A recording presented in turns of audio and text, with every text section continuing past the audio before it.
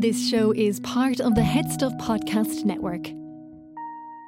Welcome, gather round the fireside and listen to a tale of Fionn McCool, Cuchulainn, Deirdre of the Sorrows, Gráinne Wail.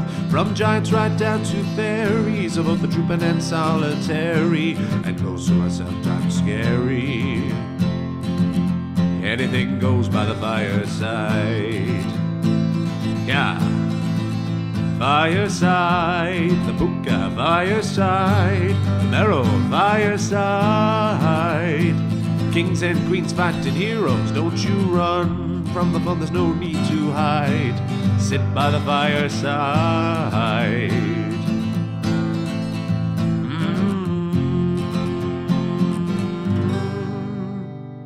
Fireside.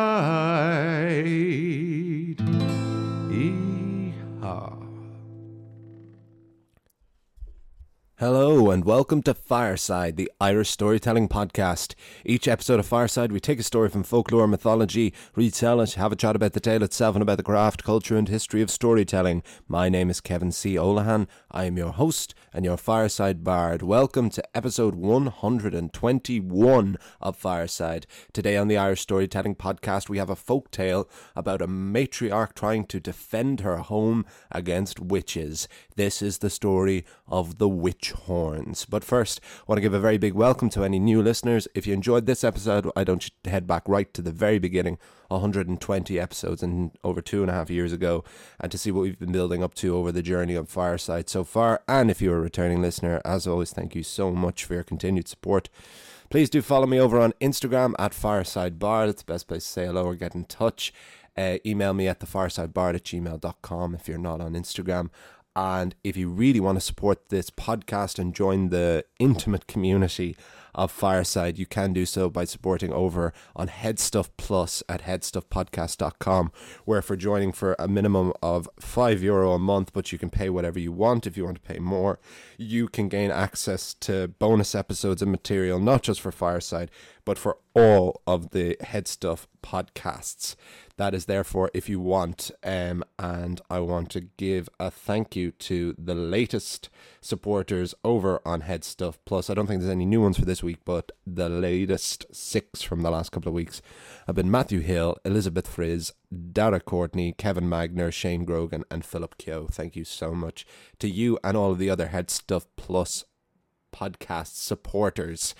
And a thank you also to those still supporting over on the Patreon, the 3 most recent, Kelly MacDonald, Gretchen Ingram and Ray. Thank you so much. I'm sure you're catching up still, because I am going to keep the Patreon open for all those who are already supporting over on it, because I appreciate your support so much. And for those listening back to Fireside from the beginning, because we have found that that people do tend to listen to this from the beginning, which is really nice, because particularly with the myths, we have built a kind of chronology, and I like to think the podcast has grown and gotten better, and that my storytelling and my writing in it has been honed throughout it.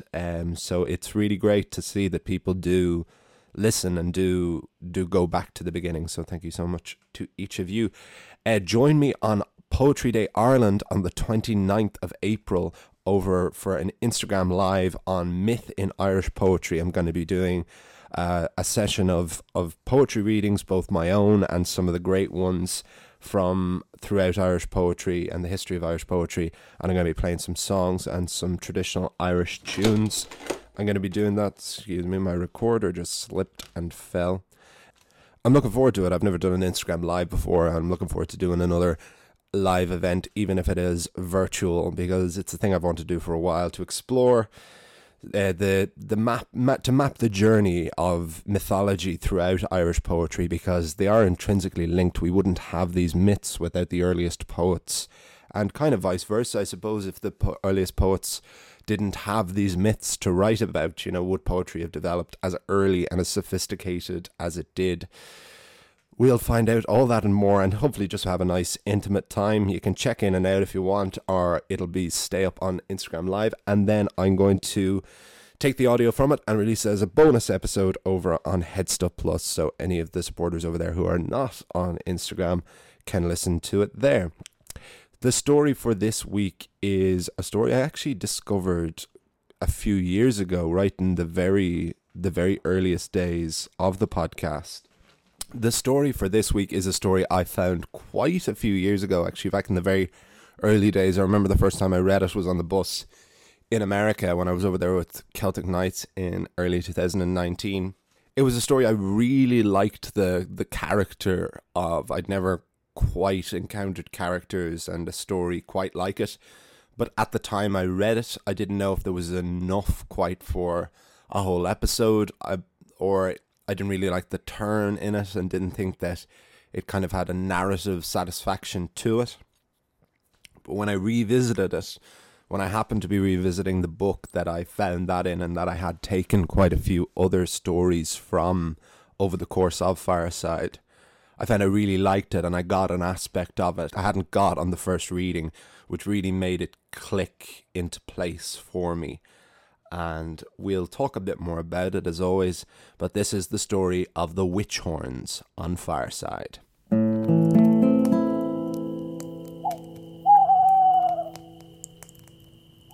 Witch horns. Once there was a very rich woman, and usually she was the last one in her household left awake at night. When her husband, children and servers were all sound asleep, the rich woman would stay up and she would sit by the great hellish fireplace, carding and preparing wool. The woman enjoyed the late time to herself, and found the act of carding wool quite therapeutic. But one night, the rich woman's meditative practice was rudely disturbed by a knock at the door. It was very late, far too late for visitors, but such was the frantic quality of the knocking. It sounded like an emergency, and the woman went to the door and asked, "Who is it?" "I am the witch with one horn. Let me in. There isn't much time." The mistress could not quite hear through the thick wood of the door, but recognized the urgency in the woman's voice, and crucially, that it was a woman's voice. So the mistress opened the door, and there stooped a wretched old woman, heavily cloaked, with one long horn protruding from her forehead. The horned woman held a wool card in her hand, and the moment the threshold was cleared, the witch did not even acknowledge the lady of the house before barging past and setting up shop by the fireside. The mistress marched up to the horned woman and asked her who she thought she was. "Excuse me, but you can't just barge in here unannounced, uninvited, and start preparing wool." But the witch of the one horn merely replied, "Where are the others? It's getting late." Witches, after all, famously like meeting very late at night and are notoriously punctual. Before the mistress could get used to her new houseguest, there was another knock at the door. "Who is it?" she asked. "Open up," came a muffled cry through the door. The mistress had not learned her lesson yet. She opened the door, and there stood a woman, very similar to the first, apart from one crucial difference. "Who are you?" the mistress asked. "I am the Witch of Two Horns," was the reply. The Witch of Two Horns held a large spinning wheel in her hand, which she picked up, carried past the mistress, and set up beside the Witch of the One Horn. As baffled and annoyed as she was, the woman of the house could only marvel at the fervent pace with which the two horned witches wove and spun wool. Then there was another knock, and another. In fact, this happened another 10 times. The mistress would answer the door, and there would be a witch standing there with some means of spinning instrument and an increasing number of horns. Finally, there were 12 witches. The first with one horn, the last with 12, all by the fireside, weaving, spinning, and singing an ancient rhyme, something hypnotic, at least to the lady of the house, who soon felt powerless to object or even speak. Never did a single witch announce their plan, or intention, or why this great weaving session must take place in this particular abode on this particular night. The longer the spinning camp went on, the deeper under the spell the mistress felt. The Witch of Seven Horns spoke to the woman of the house at last when she demanded, "We grow hungry. Make us a cake." The lady of the house searched for a receptacle to fetch water from the well to make this cake, but could only find a sieve. She tried to tell the witches this much, but the reply was simply, "Take that sieve to the well and fetch water for the cake." So the mistress went to the well with her sieve, and wouldn't you know it, try as she might, the water would not hold. Overwhelmed by the whole situation, the woman sat by the well and began to cry. It is over the echoed sounds of her own tears that the woman began to hear a voice. Disembodied and ethereal, it was the voice of the spirit of the well. "Take lumps of clay and plaster the sieve, then it will hold water." This said the spirit of the well in a voice of life-affirming encouragement. This the woman did, and it worked. But before the woman could return to the house, the voice gave another, and some would say a far more practical piece of advice. "Return to your home, but before you enter, cry aloud 3 times, 'The mountain of the Fenian women and the sky over it is all on fire.'" For all the mistress knew, the horned witches were the good ones, and the disembodied voice of the well was evil. But she also wanted those witches out of her house. So with her sieve full of water, the woman returned home and cried aloud, "The mountain of the Fenian women and the sky over it is on fire! The mountain of the Fenian women and the sky over it is on fire! The mountain of the Fenian women and the sky over it is on fire!"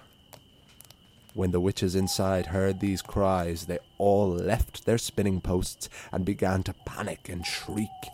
They all emerged from the house and took flight off in the direction of Slieve na Mon, the mountain in question, and their ancestral home. Once the witches were gone, the spirit of the well spoke to the woman of the house again, and gave her the instructions to defend her home from ever having witches enter it again. First, the mistress took a basin, which held water which had been used to wash the feet of the children. She sprinkled it around the entire threshold of the house, for the witches could not cross innocent feet water. She then found a cake that the witches had somehow made in her absence, but instead of water, they had used blood and bile for the mixture, which they had taken from the sleeping residents of the house, who were all still somehow asleep. The mistress took the cake, crumbled it up, and placed bits in the mouths of each of the sleeping residents, her husband, children, and servants. Finally, and for good measure, the woman of the house took a great wooden crossbeam and barricaded the doors shut. Her defences fortified, the woman awaited the witches' return. Return the witches did, all 12 of them, and all 78 of their collective horns. They shrieked when they were denied passage across the feet-water. "Open, feet-water!" they cried. "I cannot," replied the feet-water. "Open, wooden beam!" "I can't," said the beam. "Cake, dear cake of spit and blood, open the door!" "I can't," cried the cake. "I have been torn apart and devoured." The witches knew that this must be the work of the spirit of the well. They each cried and cursed before flying back to Slieve na Mon, and neither woman nor household was ever disturbed again. The end.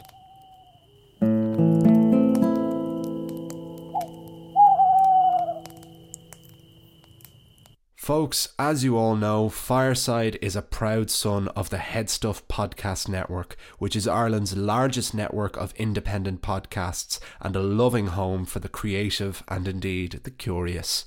There are so many other podcasts I could recommend to you on the network, some of which inspired me to approach Headstuff myself. Here's a taste of one you might enjoy. Tired of tuning into negative news? Well, get your week off to the right start with the Happy Broadcast. Let's help you focus on the positive things happening in our world. Each episode will feature positive news, some mental health tips, and we'll hear from our Happy Broadcast community about what makes them happy. The podcast is hosted by me, Amy O'Dwyer, in collaboration with Mauro Gatti and his popular social channel, The Happy Broadcast. Episodes are out every Monday, and you can listen and subscribe wherever you get your favourite podcasts. Let's help spread some positivity.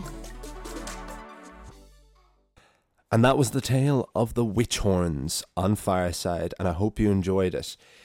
Yes, I've never encountered something like the horned witches like there are in this story. That was the name of the story in Yeats's book on Irish fairy tales.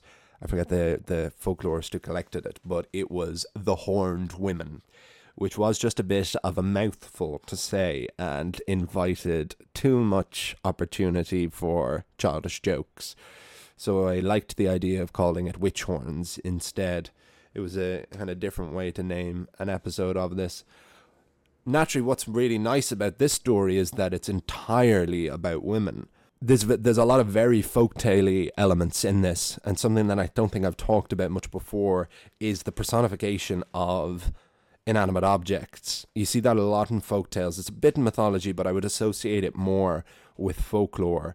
And sometimes I tend to leave it out because it seems so sudden and random when it comes in. So it happens at the end of this story with the feet water and the cake and the wooden beam all being personified and all speaking to the witches when they call. Which I suppose, if the well has a voice, why can't the others?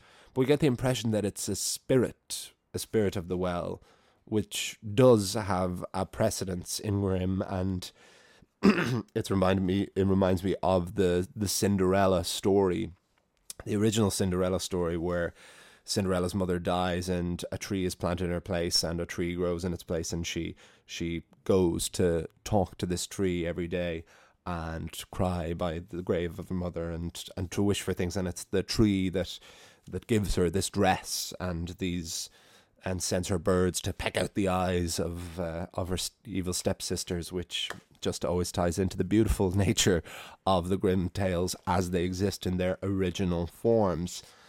And so here we have a bit of this with the spirit of the well being this fairy godmother character to the woman of the house. What's quite noteworthy, and I don't really know quite what to think of it, but it's worth mentioning all the same, is the mountain of the Fenian women, implying that witches are Fenians, that they have an association either with Fionn McCool and his warrior band, or that they are more sectarian and more Catholic, that witches are Catholic, which I suppose would make this a Protestant fairy tale.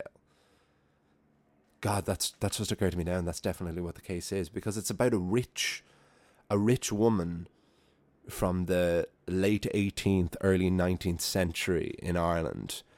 That is nearly entirely going to be the Protestant ascendancy of the people who have money around that time, unless we forget all of the people who adapted these folk tales for the versions that we have today. Certainly T. Croft and Croker, Douglas Hyde, not so much, but W.B. Yeats and Lady Gregory, and a lot of these, the majority of these, would have been Protestant. W.B. Yeats quite notoriously of all. And because it was the Protestants who were the very first ones to fight for Irish independence, because the Catholics were so disenfranchised and had so much taken from them and had so few rights. Like, it was a thing in the penal laws, which was the system of laws in place in Ireland for a long time, that a Catholic could not inherit land, and the only way of inheriting land was by converting to Protestantism. So if a man had 6 children and all of his children were Catholic, they could either not be inherited, or instead of going to the eldest child, it would be divided evenly, which would make the land even more insignificant. But if one of the children converted to Protestantism, he would then inherit all of the land. So that was one of the many horrendous attitudes towards Catholicism during the British occupation and the Protestant ascendancy occupation of Ireland. And yet it was Protestants like Theobald Wolfe Tone and Robert Emmet who had rights, these young, ambitious students who wanted to fight for a more egalitarian freedom in Ireland.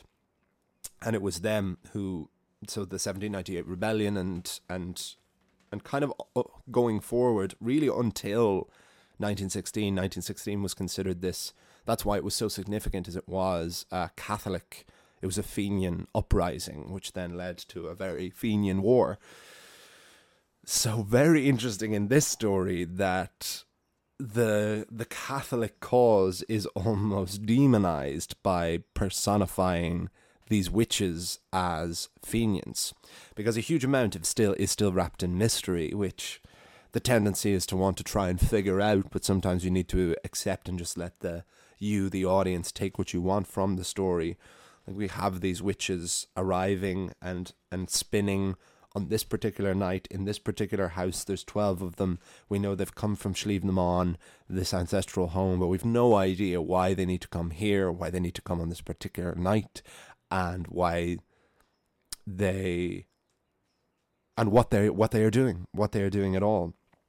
But we have this great Fenian mountain, which I would like to think is very like, if not the same mountain as in the story of the Piper and the Pooka, where the Pooka takes a Piper up on top of a hill on Halloween night, and they have a great party inside where there's a great number of Kyloch, there's a great number of witches inside, and the Piper plays for the witches. There's always this great image of witches atop a mountain having a great time all together, and who knew what their political allegiances were. But the element of this story that made me revisit it, I spoke at the beginning that I had found this story a couple of years ago and then not adapted it, and then came back to it and found something that I hadn't really seen before, something that I liked that I hadn't liked before, was I loved the witches. I loved the idea of the 12 of them, one with one horn and the 12th with 12 horns and everything in between. I loved that so much. It was a great image, and the whole thing kind of reminded me of a very gothic Hobbit opening, you know, with the 12 dwarves just arriving uninvited to Bilbo Baggins' doorstep. And I just thought this seemed like the beginning of a great witch adventure for these 12 horned witches. I really liked that. I liked that they were putting upon the mistress of the house. I thought all of that was great. It was just when the spirit of the well came involved, I just thought it seemed a little bit random, and didn't think it was particularly strong enough. But then when the spirit of the well was there a bit more, and ultimately this is a story about mystery and the unknown and what's not told. You know, we never find out who these witches are, or why they have to perform this particular ritual on this particular night in this particular house. We never find out any of that. And that might be more frustrating if we, the audience, and the character of the mistress of the house didn't know as well. But we know as much as she does, and she's our hero for this story. So I think that that's why it doesn't feel ultimately too unsatisfying. And when it's something like witches, you do just accept that it's something quite sinister and dastardly. Although the fact that they're Fenian witches does give them a level of complexity now, doesn't it? All that for just one little word that now then sparked that whole thought. It's exciting though. It's exciting when I read something just there and it clicks while I'm recording live. And probably the final image I want to talk about is the cake. I love the cake.